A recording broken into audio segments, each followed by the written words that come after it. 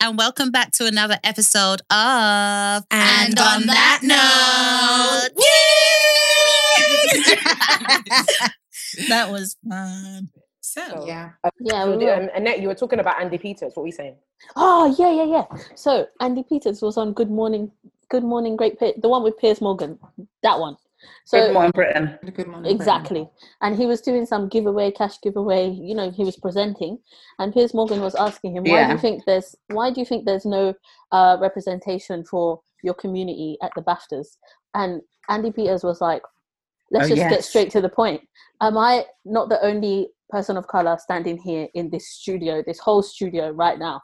And he called them out live, and they actually zoomed out and showed the whole studio, and Andy was the only one. He was the only black man there.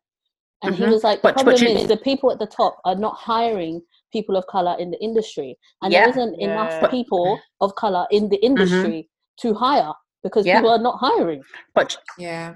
So, Annette, do you know what the saddest thing about it was? Do you know what the saddest thing? So, Andy Peters made that comment because I saw what you said, and Piers Morgan said, this morning, can you imagine? Piers Morgan actually went on the news this morning and said, until Andy Peters said that, they didn't even notice that there wasn't no other black people there. They didn't even notice. Piers Morgan said it himself. They did not even notice. I'm surprised Piers actually said it. And I just thought to myself, and that's what we talk about. There's that privilege. But do you know who always notices when they're the only black people in the room? Yes. Black people. No, when they're the only white. Yes, exactly. That's what I'm saying. We're the only ones that notice when we're the token person. How many times have you gone to work and you go into a meeting or whatever it is, and you look around and you're like, frick, I'm the only black person here. We notice. It's you that has the privilege, because you don't have to notice. You don't have to notice. Care. You don't have to wonder. It's us that have to wonder. And do you know one thing someone said, and we can all relate to this, but it was just a flyaway comment on the internet, but it was just that kind of little thing that lets us know. It was like, being black is when you have to check if a country's racist before you got there. I was just like, and you know why that's crazy, because I do that several times. Like literally, there's certain places we won't go to because of racism. It's normal to us. Do you know what? I've never actually done that. I'll be honest with you. No, I've never. Before I take my flights, guys, I literally Google how. There's certain places I just can't go to. Do you do that? I've never done it before. You'll have to enlighten me, because I don't know about it. I've never done it. And I think sometimes it maybe... I say, how safe is this so-and-so country for black people? No, I have to check it. Are people getting kidnapped? I think what happens is sometimes you experience something which shapes your actions moving forward. So I'll never forget when I went to Spain, for example. I've been to Spain. I was going to say that. I don't like Spain. I went to Spain. The first time I went to Spain, the stairs. I've never been stared at like that in my whole life. And then it's crazy because Spain has English people living there. It's wild. But it's not about English people. It's about black people. I've never actually experienced anything in Spain. Oh, so I've experienced a lot of racism in Spain. And I remember I've definitely experienced. In your field though as well, George. Yours is also different in your case. No, I was on holiday. This was way before. I was in uni. I was in uni, and this was way before I've experienced racism. Sorry, Daphne. Sorry. Really? It's okay. It's a similar story, to be honest with you, George. I was in uni, went there with my friends, and literally the stairs. And I'll never forget. It was the center of Barcelona, and I think on the one of the theatre things, it was a massive gollywog face, and it was just like I was literally like, oh, is that how they are like here? And then I guess several years later, I did go with work. And again, in my work spaces, more often than not, I am one of the few black people. Very few. And I remember walking out of the big hall because it was for a conference. And you can see people literally looking like, what the hell is she doing here? Because they don't understand. Because unfortunately, in a lot of those countries, black people are not well dressed. They're usually immigrants from Africa. So they're looking at it because they can't understand why you're in this space. Or do you know what they are? They are prostitutes. The black people are prostitutes there. Oh my goodness. That's the first... Do you know what? When we went to Paris to record the podcast, was it last year? Last year, that was the first time I'd actually been exposed to that kind of environment. Because, we went out, we had a table, we had a turn up, we were like, da-la-la. And I was like, why is everyone looking at us like that?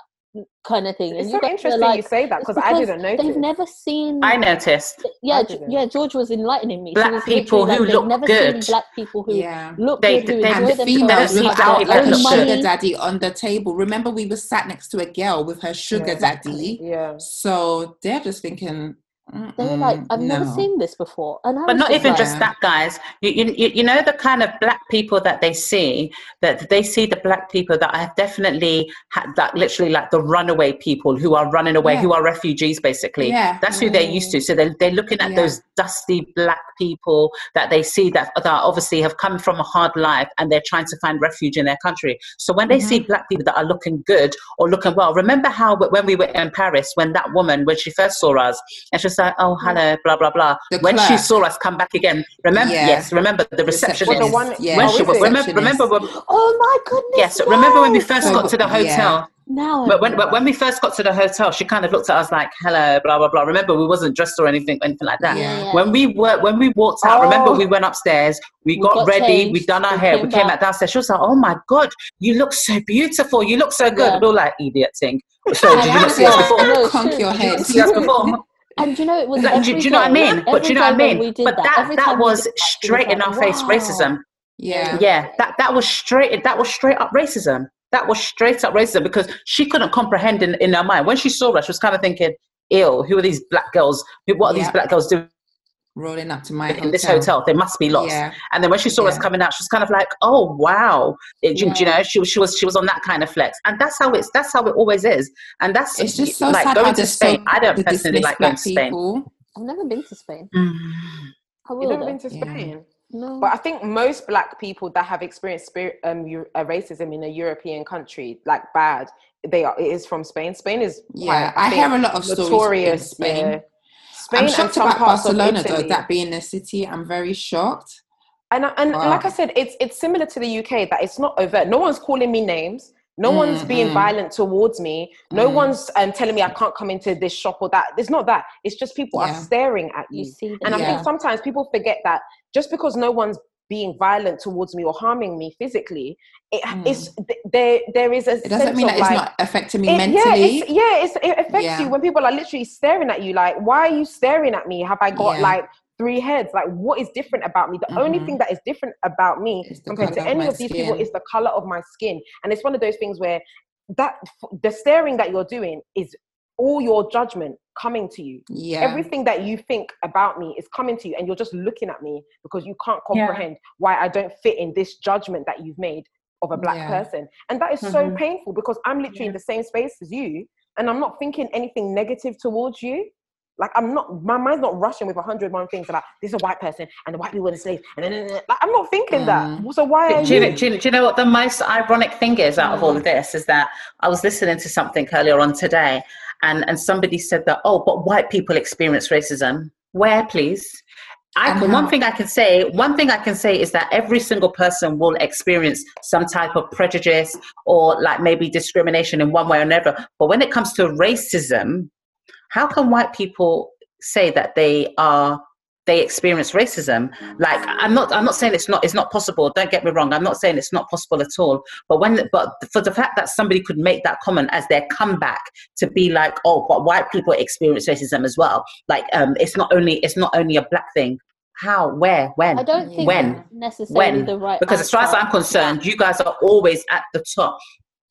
I don't think that it's necessarily the right answer now for like this movement. Like, it's not an answer to come back and be like, oh, exactly. Black Lives Matter. With them saying all lives matter.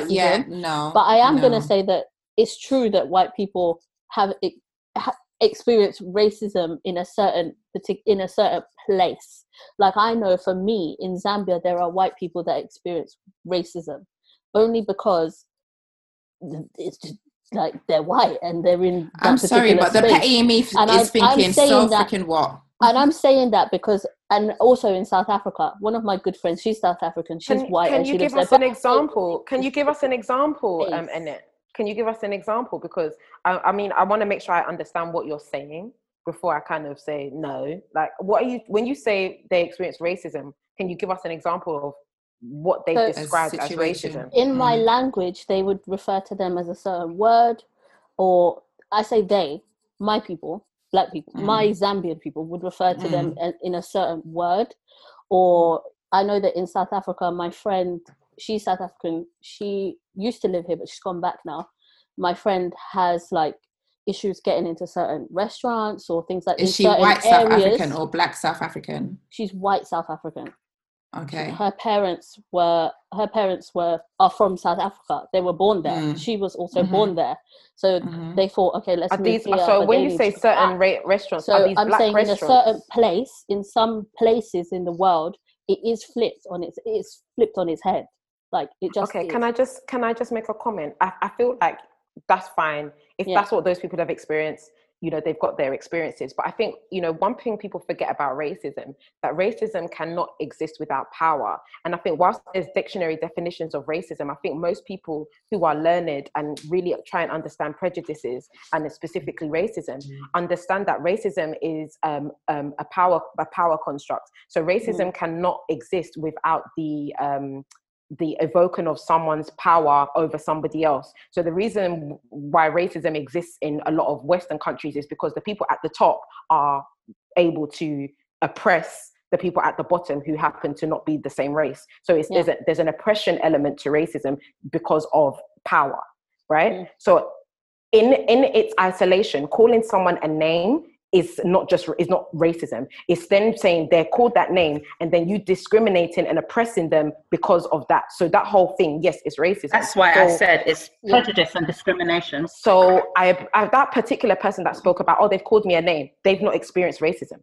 I can call you a name right now. I'm just saying. But that's what you said. So I'm saying that's one of the examples. Yeah, but and I want to say that particular example constantly that particular example about the name calling, I just wanted to clarify that somebody calling you a name is not racism. It's the other stuff that they can do that goes along with it. So when you said that person who can't go into certain spaces because they're black spaces and they've been told that you can't come here, blah blah blah, fine, that may be the case, but I think it's not fair for them to kind of say I've been racist, because we can't look at racism in places like South Africa and South African countries without talking about the segregation that happened in those countries and the apartheid. So at the end of the day, a lot of the time, that is in response to a lot of the issues. And we know that a lot of those countries, they have knock-on issues such as xenophobia because of the issues that they've had over the last 20, 30, 40 years. So I appreciate that those people are having that experience. Let's not pretend that it's come from nowhere and they're just experiencing it. It's not from nowhere. Those people have literally, those people that I'm sure have probably experienced racism on a daily basis by themselves at the hands of white people. So they are just saying, do you know what you've done to me is what I'll do to you. And that is actually fear.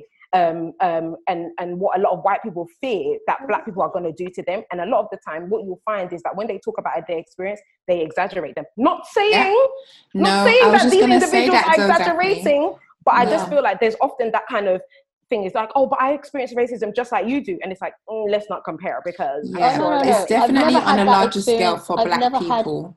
I've never had that experience or had any of these people say to me, it's been parallel to what you've been through. But I am saying that they have acknowledged it for them as it being racism.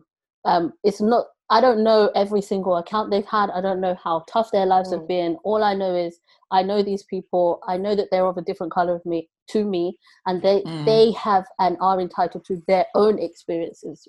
But that's all I'm just saying.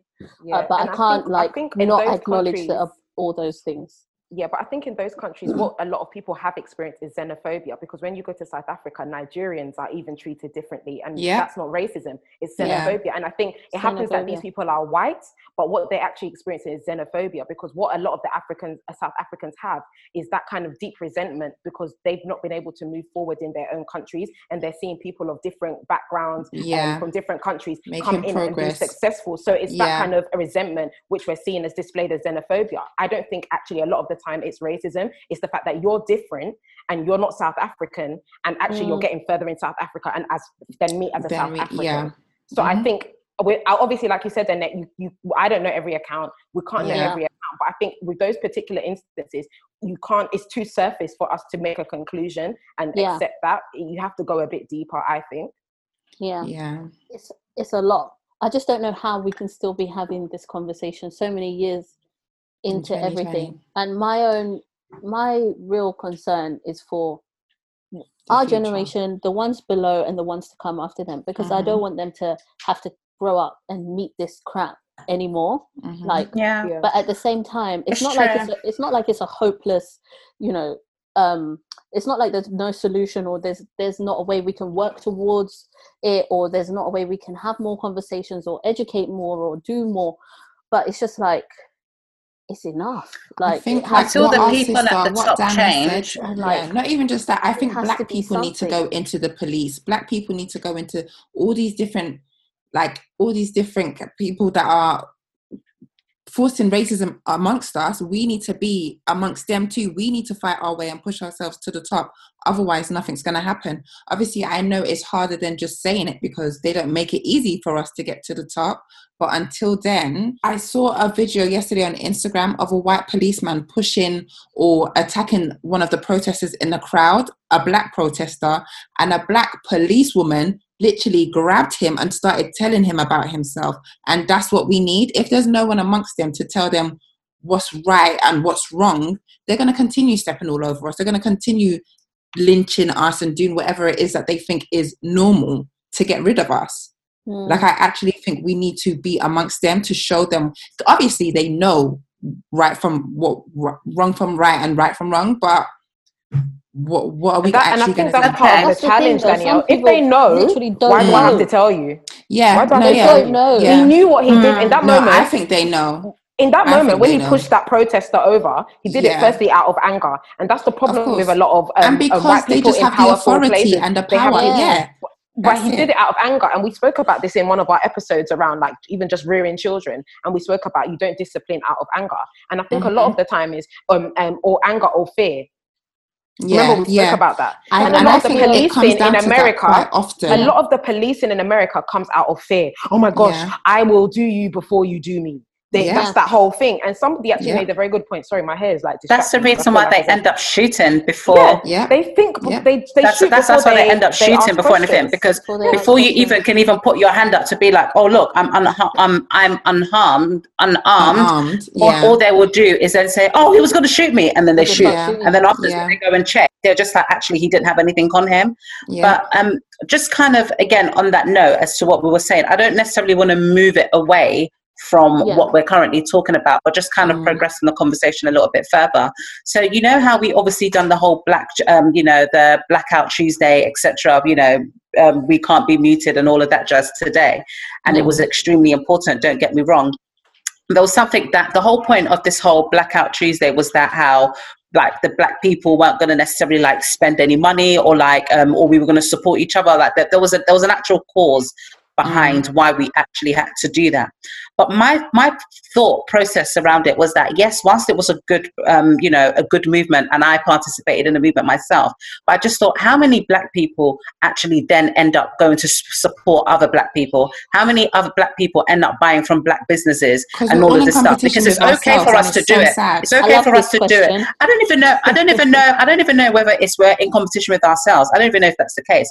But I almost think to myself, so, okay, after today, we've all done Black Tuesday, we're supporting black people, we're all together, we're all this, we're all that, then what?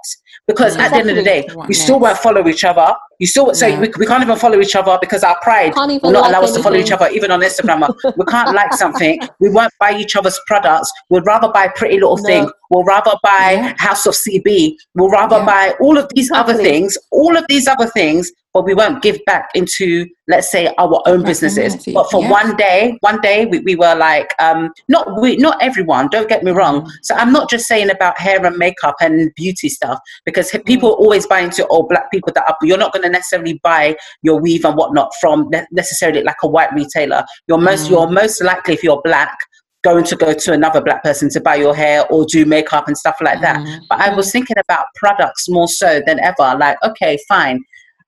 How many of us actually do go out and actually support other black businesses? How many of us are actually united in that way ourselves? I don't feel like we should just unite because, someone's died or, or something dramatic like this has had to happen.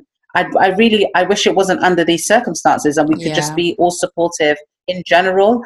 It was just the observation that I thought of today at some point, and I just thought, who knows? Maybe things might change. This might be the beginning of it. This might be the start of it. Who knows? Because I feel like now more than ever, a lot of people are trying to take a stand and put their foot down for what's right. So let's just hope and pray that it isn't just for one day. So. I kind of just feel like I think there's an element of people asking themselves, what do you want? And as a community, what do we want? But also individually, what do you want and what makes a difference to you? Because I think even the four of us here have may potentially have different perspective around what good looks like and what progress looks like and what the first step looks like. So I feel like, you know, we can only do what we can do in terms of what resonates with us. Personally, the same way we would do in any other space. So you're right, you know, there will be some people that literally after this, they'll go and start clicking on all these household CB, blah, blah, blah, and they'll carry on and they'll just do whatever they want to do. And that being said, but I think that's not so much the issue. I think with those brands and those retailers and those spaces, I think it's less so about, oh, it's Black owned or it's white owned, but it's the fact that we're not in your space. So you don't hire us. You don't advocate for us. You don't support us. You're not diverse in any way. So I think I'm not suddenly going to be like, oh, if it's not a Black-owned business, it's a no. But it's kind of be like, what are their principles? No. How did they act? What did they? I'm not saying that whatsoever. That's not what I'm saying whatsoever. Like, I get what you're saying, but I was just saying from the perspective of like we're doing this whole, okay, like today has been like absolutely amazing the way how everyone has jumped on board to this whole Blackout Tuesday thing. Like I didn't realize that everybody, like literally my timeline was black. Left out and to be fair, the people, I saw literally one person actually post a picture of themselves today, and I was kind of like, I can see you. You are part of the problem. So I didn't even say anything, but anyway, I was just like, anyway. But it just made me think to myself, like, you know what, like we could actually make a proper movement out of it, but why does it need to be at for such a course, for such a bad thing? Why did it have to be a negative situation? Why does somebody have to die in order for us? Like, I feel like collectively Black people around the world, obviously not every Black people, but it's kind of like collectively Black people around the world today were like united than what I've probably ever seen before. Like maybe on the gram it's more high profile because it's on social media and it's visible to us. I'm not saying that people haven't gone out and met collectively together like in person, but on the gram from this instance I was kind of like, wow, this event or this protest or this silent protest was put out in a space of how many days or how many hours, and it's made this much momentum around the world. Like it's literally shut down the internet to some degree. And I was kind of like, imagine if we just had that passion for I'm not saying that you have to be like being pro-Black doesn't mean you have to agree with everything that Black people do, but I just thought, imagine if we had that much passion just in general for things to do with Black people in terms of elevating Black people instead of propelling Black people and making us higher and better and whatnot. Why does it have to be this kind of situation where we were so united and we had like one voice and we were in unity and all of that stuff? That's what that was the only thing that I felt was a bit sad about the whole thing. But again, maybe I looked at it from a negative perspective as much as I tried to look at the positives as well. I don't know. Maybe I was just looking at it from a negative perspective.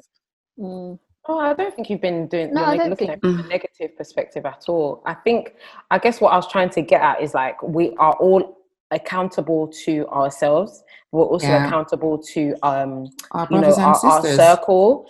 So like, we are to some degree in control of the events we go to, the events and spaces we create, the places we patronize. And so you're right.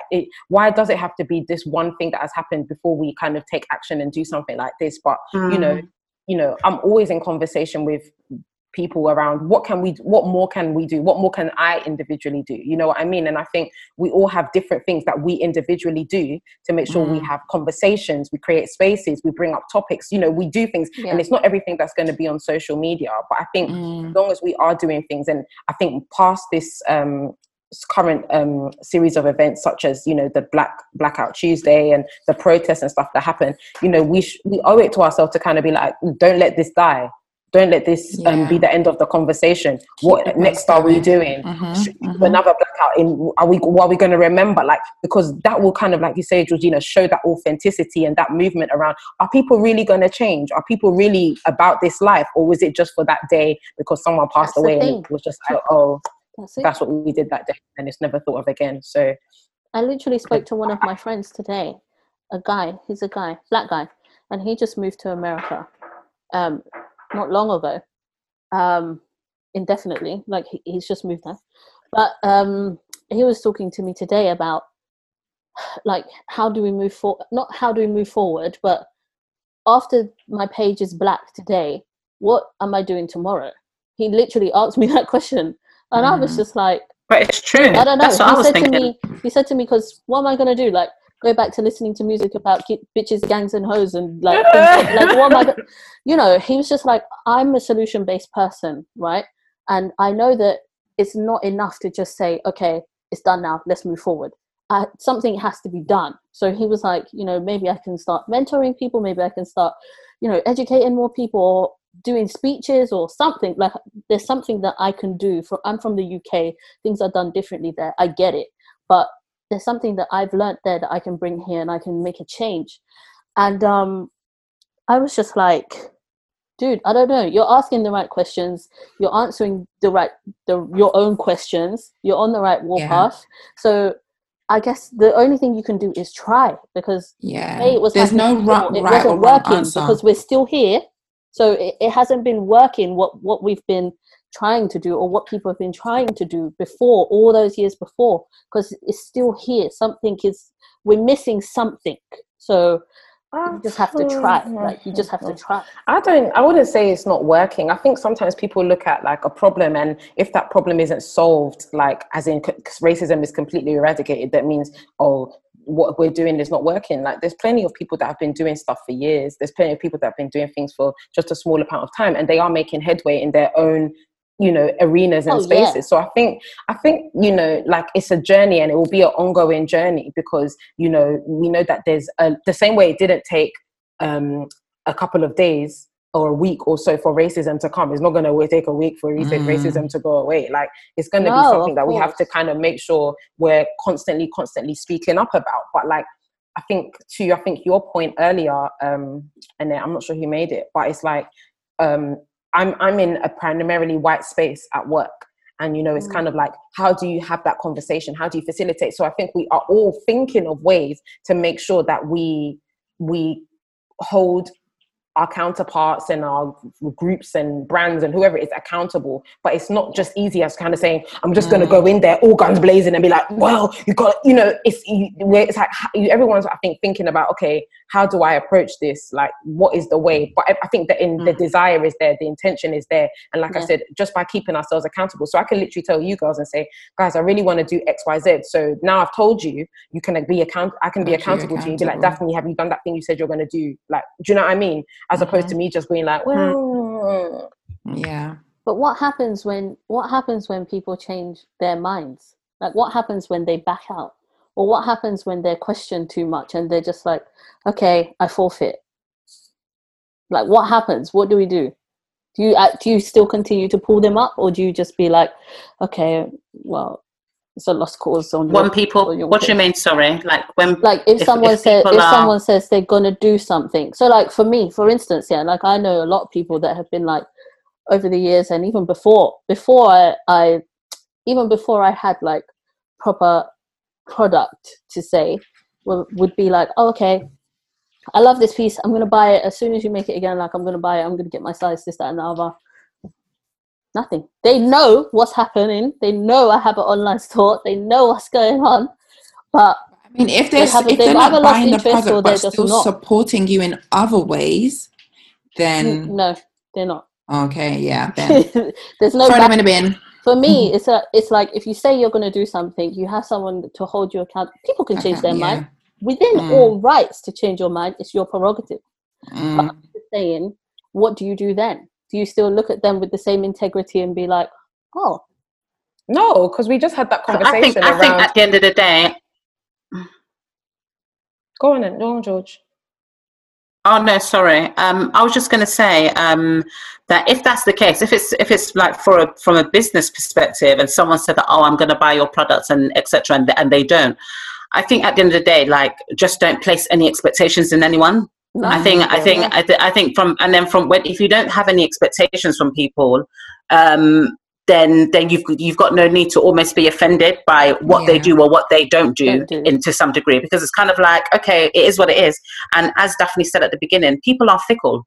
People are fickle. They'll say one thing and they will do the complete opposite. They will do the complete opposite and act like they had no recollection of the conversation. And to some degree, even us as individuals, we've all got an element of fickleness within us. Every single one of us. So if any of us was to turn around and say that, oh, but somebody said this to me, I've probably done the same to someone as well. And likewise, someone's probably done the same to me. So in that instance, I wouldn't necessarily look at it as, okay, like, do I look at them in any kind of way, or do I not look at them in a dignified way? I just kind of think people are people at the end of the day. But people, like, that's it. That's how I kind of look at it. And once I've got no expectations from you, you can't disappoint me, because I've made up in my mind that you can possibly disappoint me, and it's not because you mean to disappoint me, or you're being unkind, or you want to be malicious about it. It's just how people are.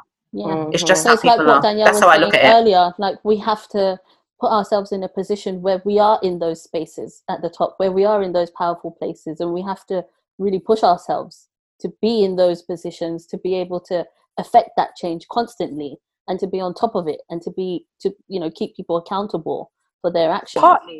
Partly because we all know that, there are Black people in the top of some organizations that don't do none. So I don't think it's just the bounties getting into the space and just being there to be there. You have to be able to put your neck on the line. They have to want to make a change, and you have to also be able to put yourself on the line. Making change is be prepared to risk it all, basically. It's not easy. I think, and I mean, we all are in decent spaces. We know people that are in decent spaces and they're successful in their jobs and stuff like that. And a lot of the time, you tread lightly, not because of the fact that you're like up to speak up or whatever, but it's kind of like, again, like I was saying, you potentially jeopardize. Do you know how long it took me to get to this position? Yeah, you're not like, oh, shall I jeopardize my standing in this space now by saying or doing the wrong thing? Because what you're now actually thinking is not that I don't want to speak, but how do I say this? And a lot of the time, at least from me, my perspective anyway, a lot of the time when you want to call out any injustice or prejudice or discrimination, you have to have proof. Yeah. You can't just go in and be like, well, I'm telling HR are going to look at you and be like, can you give us some clear out and out examples of where this has happened and occurred? And you can't just be like, someone said this to me. And so a lot of the time, it's like that kind of strategic kind of, how do you show this? And that's why a lot of the time when people go in with discrimination suits, they lose. Yeah, because it's like, they don't have the facts or proof. So I feel like, actually what we need to do is make sure that we're educating ourselves, we're showing people, here's the tools to be able to have those conversations. This is how you bring up something like this. This is how you gather evidence. This is how you make a case, blah, blah, blah. Because I think sometimes people just be like, you need to stand up for yourself. And it's just like, okay. But you need to know how to stand up for yourself. You just need to be able to know how to communicate. Because I think sometimes as well, part of the challenge is that ability to have that conversation in a real meaningful way is lacking. Yeah. Whereas I'm just like, unfollow, blocker. That's what I did. blocker.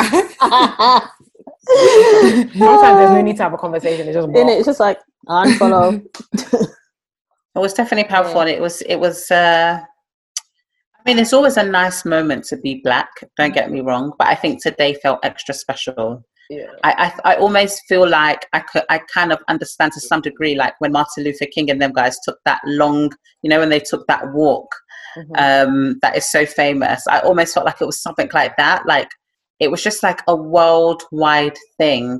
Well, I don't know if it was a worldwide thing. It's beautiful to see everyone being united. Definitely the UK and America and Africa. I don't know if it was necessarily a worldwide thing, but America and UK definitely stood up. In this whole situation. And remember, guys, I think we've said this before, the UK, the population is not that big. So again, you almost think to yourself like, okay, so how much of an impact are we really going to make? You know, when you see these petitions and all the, you know, when, I don't know if you guys are signed up to like these Change.org things where they say, oh, we just need 200,000 more petitions to do this and to do that. These 6 signatures. There's some petitions that you see and you're like, oh, right, they got to 1 million quick for time, boy. And then there's others you see and you're like, why is it taking? We're only on 5,000. Like this has been circulating for 10 months, bruv. How are we still only in this position? Then it just makes you think to yourself, like then how much more are we doing? Do you know? Just us, especially like I was just thinking of a lot of things actually during the course of today. I signed a petition, but I didn't share it. I don't even know why I didn't share it. I literally signed it and then I locked my phone. So I don't even know. Why didn't I even share it? Maybe I'll share it later. But yeah, it's things like that. What was the petition about? The George Floyd fund, about the release of the protesters. Oh, okay. So yeah, it was for that. At this point, George Floyd in the UK. Who? Well, they've got the protesting on. Is it? There's one on the 7th. They've got one every day this week. They had one in at different Parliament. Parts of London. Yeah, they had one at Parliament. They had one in Peckham. They're going to have one in Hyde Park. There's quite a few that they've got going on. I won't be joining. No. But my thing is, expect you to. The thing. I'm just like, nah. Yeah, and then you sit your ass down on that ball. Exactly. I think it's good how, you know, like how we're all standing to do the protest and everything like that. Don't get me wrong, I'm all down for like, you know, standing up for ourselves and whatnot. But I still feel like, you know, the George Floyd situation was obviously something that happened in America. And yes, it is a worldwide, you know, issue. It is a worldwide problem. But I also think there are still enough issues and there's enough problems in the UK that's happening in our city that we have not decided to go and march and protest for. And I almost think to myself, why has it taken America to make a movement? I think the last time I can say that we proper really stood for something was during the Mark Duggan case. And let's be honest, Mark Duggan was a criminal. Like that was the honest truth of it all. Do you understand? But someone like, let's say if we went to go march for that Belly Majinga woman who was spat on and she died from corona, why are we not marching for those kinds of things? Why are we not protesting for those kinds of things? Because at the end of the day, they came to a verdict. Yeah, but that's only now coming to the forefront because only recently they've come to the verdict that Transport for London said there was no COVID that it wasn't linked. Whatever. Yeah, it wasn't linked to it, even though the person had said that they had COVID, that they had corona, blah blah blah. And they're saying that she died from underlying like health issues or that they're saying something like that. You know, that's the so I scary almost think thing to myself, about like, it. It just we've got enough issues. Go on, George. Maybe it's because we're too used to it. We're like numb. No, I was just saying. Yeah, exactly. But I was just thinking that we've got enough issues in the UK that we should also be marching for. What about all those young children that were dying every single month last year? They were giving us an account. The latest news of the young 16-year-old black boy, the youngest news of this, of that.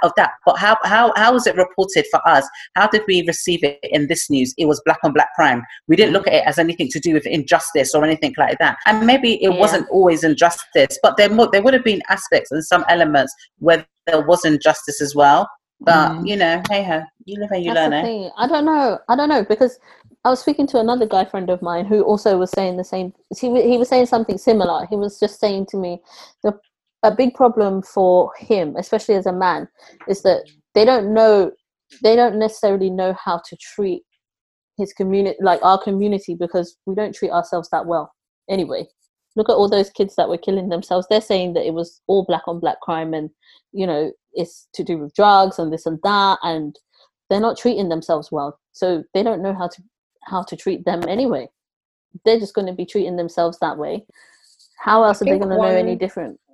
I think one narrative that I think frustrates a lot of people is the fact that when there's crime in our community, it's seen as black on black crime. But like to Georgina's point, we represent, I think, is it less than It's a very small percentage 12%. Of people in the UK. So actually, if you look at it, the majority of crime is technically white on white crime, but nobody reports that crime. We don't describe it as white on white crime. So I think what we don't describe it as that is that when there's an issue in our community, and when there's crime in our community, they say, oh, but they look how they treat themselves, and that's the narrative that is portrayed by the media. And I think we have a responsibility as Black people to make sure that we don't describe that for ourselves. Yes, we have issues in our community. Yes, there are issues in all communities. There are issues in white communities, Asian communities.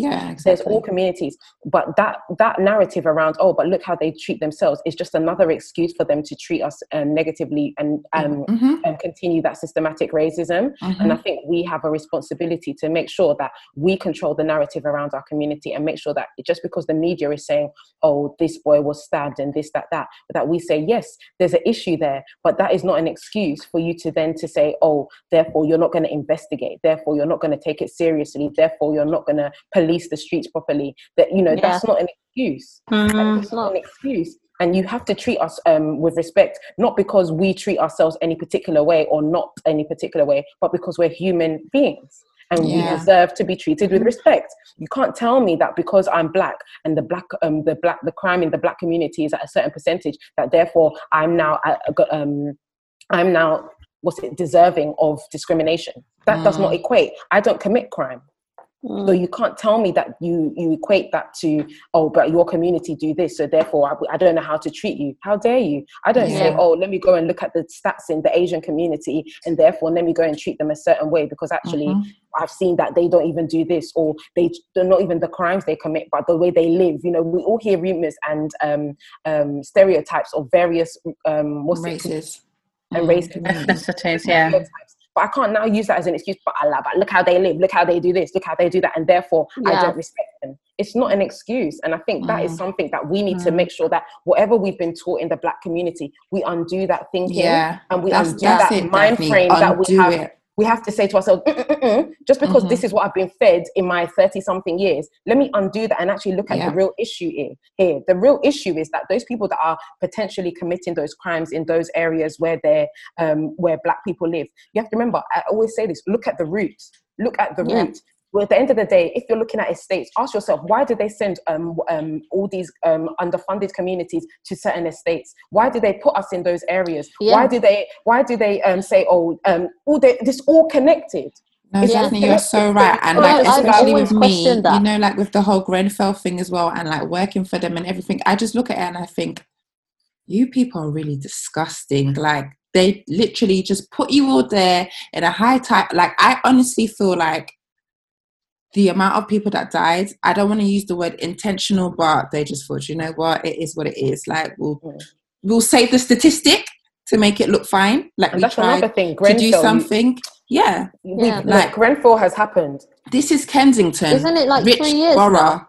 Like, going to the fourth. This is the fourth year, The anniversary is next month. Next month. Crazy. Next month. Crazy. I can't believe. Was it in July or was it in June? It was June, no? I think it was July, it was July. And like, I think, like, isn't Kensington and Chelsea the Queen's borough? But yet this is going on down the road from the Queen. Like, no, this is just, for me, that's just that the Queen has her own motives, boy. She was, that's what the people have been saying, that when it comes to the Queen, she's like, I'll take you out if I need to, boy. Wait, hold on. Saying that, have you guys seen this anonymous person, the video? Yeah. And how he's going to expose all these people. He should expose them all, bro. I don't care. Who's the anonymous person? I'm gonna go Google. No one knows who anonymous is. It's not a person; it's a group of hackers. Yeah, it's a group of people. Yeah. Oh, so let me go do my Googles. It reminds me of Mr. Exposer. The Exposer. Georgina, do the thing again. Do the Exposer. No, not everyday Exposer. Speaking of the Exposer, I watched the interview with DZ Mills and Pastor Toby. Not everyday Exposer, bruv. Please. Wait, Pastor Toby's still doing interviews? I watched that actually, Daphne. I thought he would have disappeared by now. Yeah, I thought it was quite interesting as well. Which one? The one with CC Mills? Yeah. I have to go and watch it. You thought it was interesting? Do you know why? Because I think this was the most I've ever heard him speak, so it was just good to see what he was about. Obviously, I thought half of what he was saying, I was just like, close your dirty mouth. But it was still a good watch. Yeah, I was kind of like you. I have never heard him speak, so I was just like, oh. But then when he was asked questions about his wife, and I just thought he really thinks he's like a teenager. Basically, I think he thinks he's a young boy at heart, and he thinks he's mandem. My thing is, you can't even be honest about whether you've got children or not. She didn't ask you to. The thing is, she didn't ask you to show you. Yeah, but she didn't ask you to show you a picture of your children. She didn't ask you to tell you her kids' names. She didn't ask you to say, oh, what are your children's names? What school do they go to? She asked you a simple question: do you have kids? I prefer not to. I'm not going to answer that. No, I'm not going to answer that. That was weird. What do you think the rationale for that was? I understand that. Maybe he thinks if they're gonna come for me, I don't want him to know that I got kids or something. But then you would just say no. Yeah, and not even just that. Even the way he spoke about his wife, he spoke about in riddles, like because Zizi was just like, "Are you married?" Like, they said, "Are you married? Are you married?" Because people say that that you've obviously got a wife, and blah blah blah. She's obviously not there because the church is obviously full of young people. And he said, I am. Like he couldn't even answer a straight. I hate when someone can't answer just a straightforward question. Like he was quick to talk about designer. So I'm just like, sit down, please. And I don't believe he's just about to turn 40 either. He's definitely 46. He's 46, at least. I'm telling him his age. And especially when he said, I'm not even meant to be here. Like, I should have left already. The UN, the United Nations. Yeah, and then he said, the only reason I'm here because, I've got a job with the UN.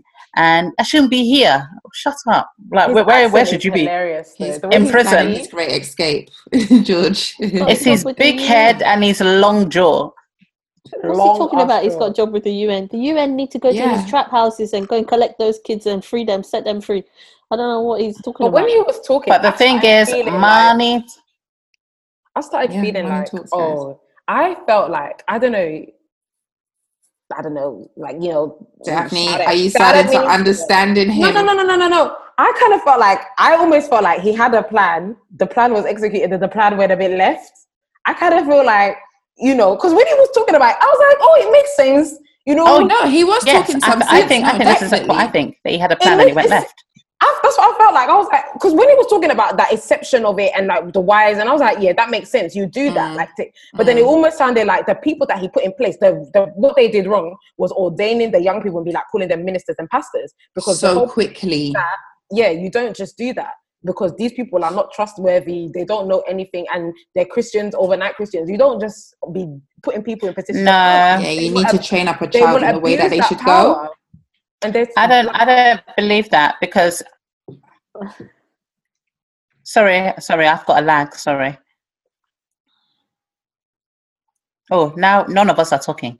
We're waiting for you, Sister Georgina. Oh, sorry. I didn't know whether my screen is stopped or not. Okay, so no. What I was going to say is, I don't believe that because at the end of the day, when they're doing ordinations within their church, he is the person that is ordaining every one of those people. He is ordaining them. Like they will say, oh my God, my pastor, my father, Pastor me, he done this, he done that. And they'll all be saying that, he ordained them and everything. So he cannot say that, oh, he didn't know. And the worst thing, I think the worst part of that interview is that they got someone like Zizi Mills, who is not a born again Christian, who does not go to church, who knows 3 or 4 Bible verses that she probably just quickly Googled before that interview took place. And I felt like he rubbished her.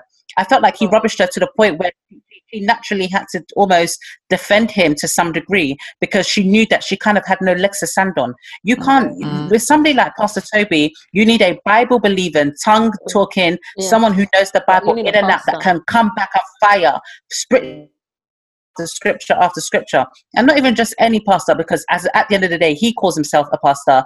The people in his church call themselves pastors, so we don't need just any pastor to respond to him. We need someone who knows the word of God through and through, and that he can't run rings around. I'm sure there are plenty of people who would have requested and have asked to do an interview with Pastor Toby. So you're telling me the one Zizi was going on how she was going on. The one person he chooses to speak to is Zizi Mills. Yeah. Are you being for real? He knows why he went on that show, because he knew he could rubbish her. He knew he could rubbish her. Exactly. But do you think he can still get hold of the younger generation of the youth through her, she has a lot of young followers through her. Yeah, exactly. And not even just that. If you notice in that interview, she tried to talk about some interesting things, but she evidently didn't do any research. She evidently didn't maybe ask the sorts of questions that she should have asked. I mean, at the end of the day, the Exposer gave her entire interview that she could have run her interview based on. She was saying that, they have said that, that what about the trap houses, asking ambiguous questions. What kind of response is that? What kind of question is, what about the trap houses? What about the trap houses? Do you understand? You have to be specific. You need to say, tell me about what goes on. You can't give him an open-ended question because he will spin it. He will spin it. Or he'll answer a question with a question. Yeah, that's what happened in that situation. I just felt like he done what he wanted to do with her. He run rings around her, and then the most annoying thing is that she was paying attention to stupid things like, oh, so you offend with Fendi? Oh, guys, how much is your watch? That watch cost alone 50,000. That's 50 bags. 50 bags, just like that. Okay, your shoes are Valentina. Okay, that costs £5,000. Why are you bothered about those sorts of things? Him up too, basically. She knew what she was doing. Yeah. She was gassing why are you talking about that? That's not important in the grand scheme of it all. Okay, fine. He wears designer. We know he wears designer. He drives around in a Rolls Royce. Not about his wardrobe. Exactly. We don't care about that point. Like he always refers to it. That's the language that the youth, the generation Z, whatever they're called, that's the language they speak. They speak £5,000 watch, £5,000 shoe, £2,000 whatever. And he likes to brag about him being an millionaire, and now because of the church, it's all gone down the drain. And no, so who is funding this lifestyle? He claims he does not get paid by the church. Actually, no, George, he mentioned he had various other businesses. That's what it was. Wait, so he was saying that he said he had various business. Yeah. No, he was saying that his church has made him that he's lost money from being in church. He hasn't made money. No longer, yeah. But then again, he's always contradicted himself, because again, if she had done her research, she would have seen that he's part of Pastor Toby's story was always that he came to the UK, he didn't have any money, he was living in his cousin's house, which is John Boyega, the Star Wars guy, that he was living in his family's house, and he didn't have any money. He was earning £400 a month, and he was paying £200 to the church. That was Pastor Toby's story. So if she had done the due diligence to do all the research, she would have known that. But because all she was thinking about, what watch are you wearing? You're not even wearing a Rolex. What was the brand that she said? What was the brand that he was wearing? What was the brand that he was wearing? AP. Oh my God, and then after, and they said, I didn't even buy this watch. Somebody gave it to me as I was on my way.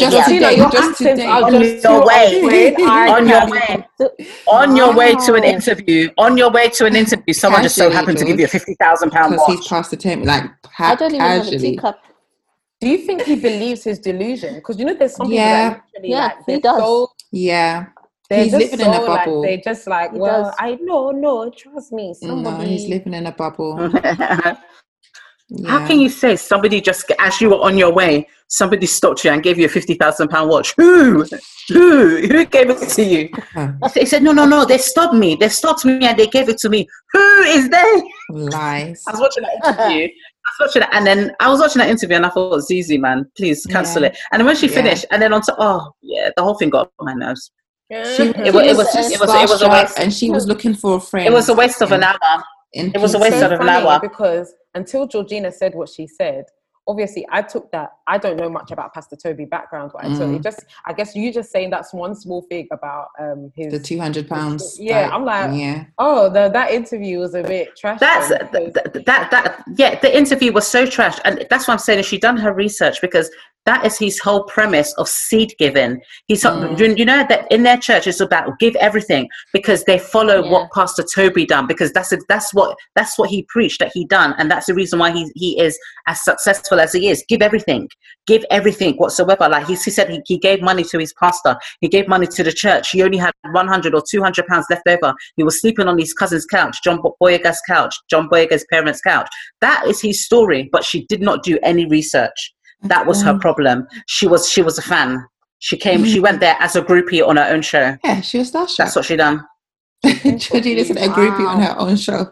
Yeah, she did. A shame, because actually it could have really helped a lot of people, because obviously when she started asking him about, you know, the people that had brought cases against the church and stuff like that, I felt like there wasn't any real conclusive, like, you know, like there's no conclusion around, okay, why would those people say that? Like, and if you just basically... She didn't do her research. He basically said, he took no responsibility, and he basically said, if people are doing things, they were in relationships and their relationship went bad, and that's why they're now coming to hold grievance against the person. And then on top of that, she asked a stupid question like, "Oh, what about TK?" And he's and what about your conversation with TK? And again, who's that? She's so silly. I've never met him. She's so silly. Yeah, he was like, I've never met him. I've only had one conversation with him when he gave his testimony. And again, if she had done her research, she would have known that. Yeah, but she doesn't. She didn't do her research. The exposer gave an account of each of the pastors in the church, exposed text messages, group chats, Maria Mola. She didn't mention once in that entire interview. I was actually waiting for that. She went the entire interview because she probably doesn't even know who that is. Yeah. She didn't do any research. She didn't do any research. It's a whole all she knew was AP Watch, offending with Fendi. That's what she knows.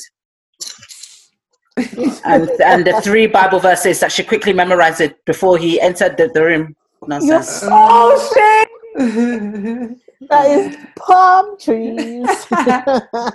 Fending with Fendi. Hey, Zizi, she don't come for us. She might come for me, you know. After when she sees this, don't come for me. I come for you. Actually, hashtag Zizi, give you some interviewing skills, boo-boo. No, the shade is all over there. What were we just talking about anyway? Anyway, weren't we just talking about black people supporting each other, right? No, but what I also said is that you don't have to support everything. If you don't agree with something, I'm only joking. Yeah, no, I can be pro-black, but I don't have to support everything. Cool, please. I didn't support that at all. I know. You're pulling my arm, eh? You're pulling my head. Do you know? I hate when you're pulling my head. Because I'm not supporting that pastor. So I don't care. Yeah. No, but I remember when someone said to me, "It's pulling your leg, right?" Yeah. Mm-hmm. Pulling your leg. And someone said, "I'm just pulling your head," and I'm like, "Oh my gosh, leave my head alone." Who said that? I would have said, "Am I Barbie?" Why pulling my head? Pulling my head, and leave my blossom head alone about you pulling my head. Thanks for listening to another episode of And on that note. Don't forget to like, share, subscribe, comment, tell a friend to tell a friend, your aunties, your uncles, your sisters, and the whole shambaz. Thank you. Bye.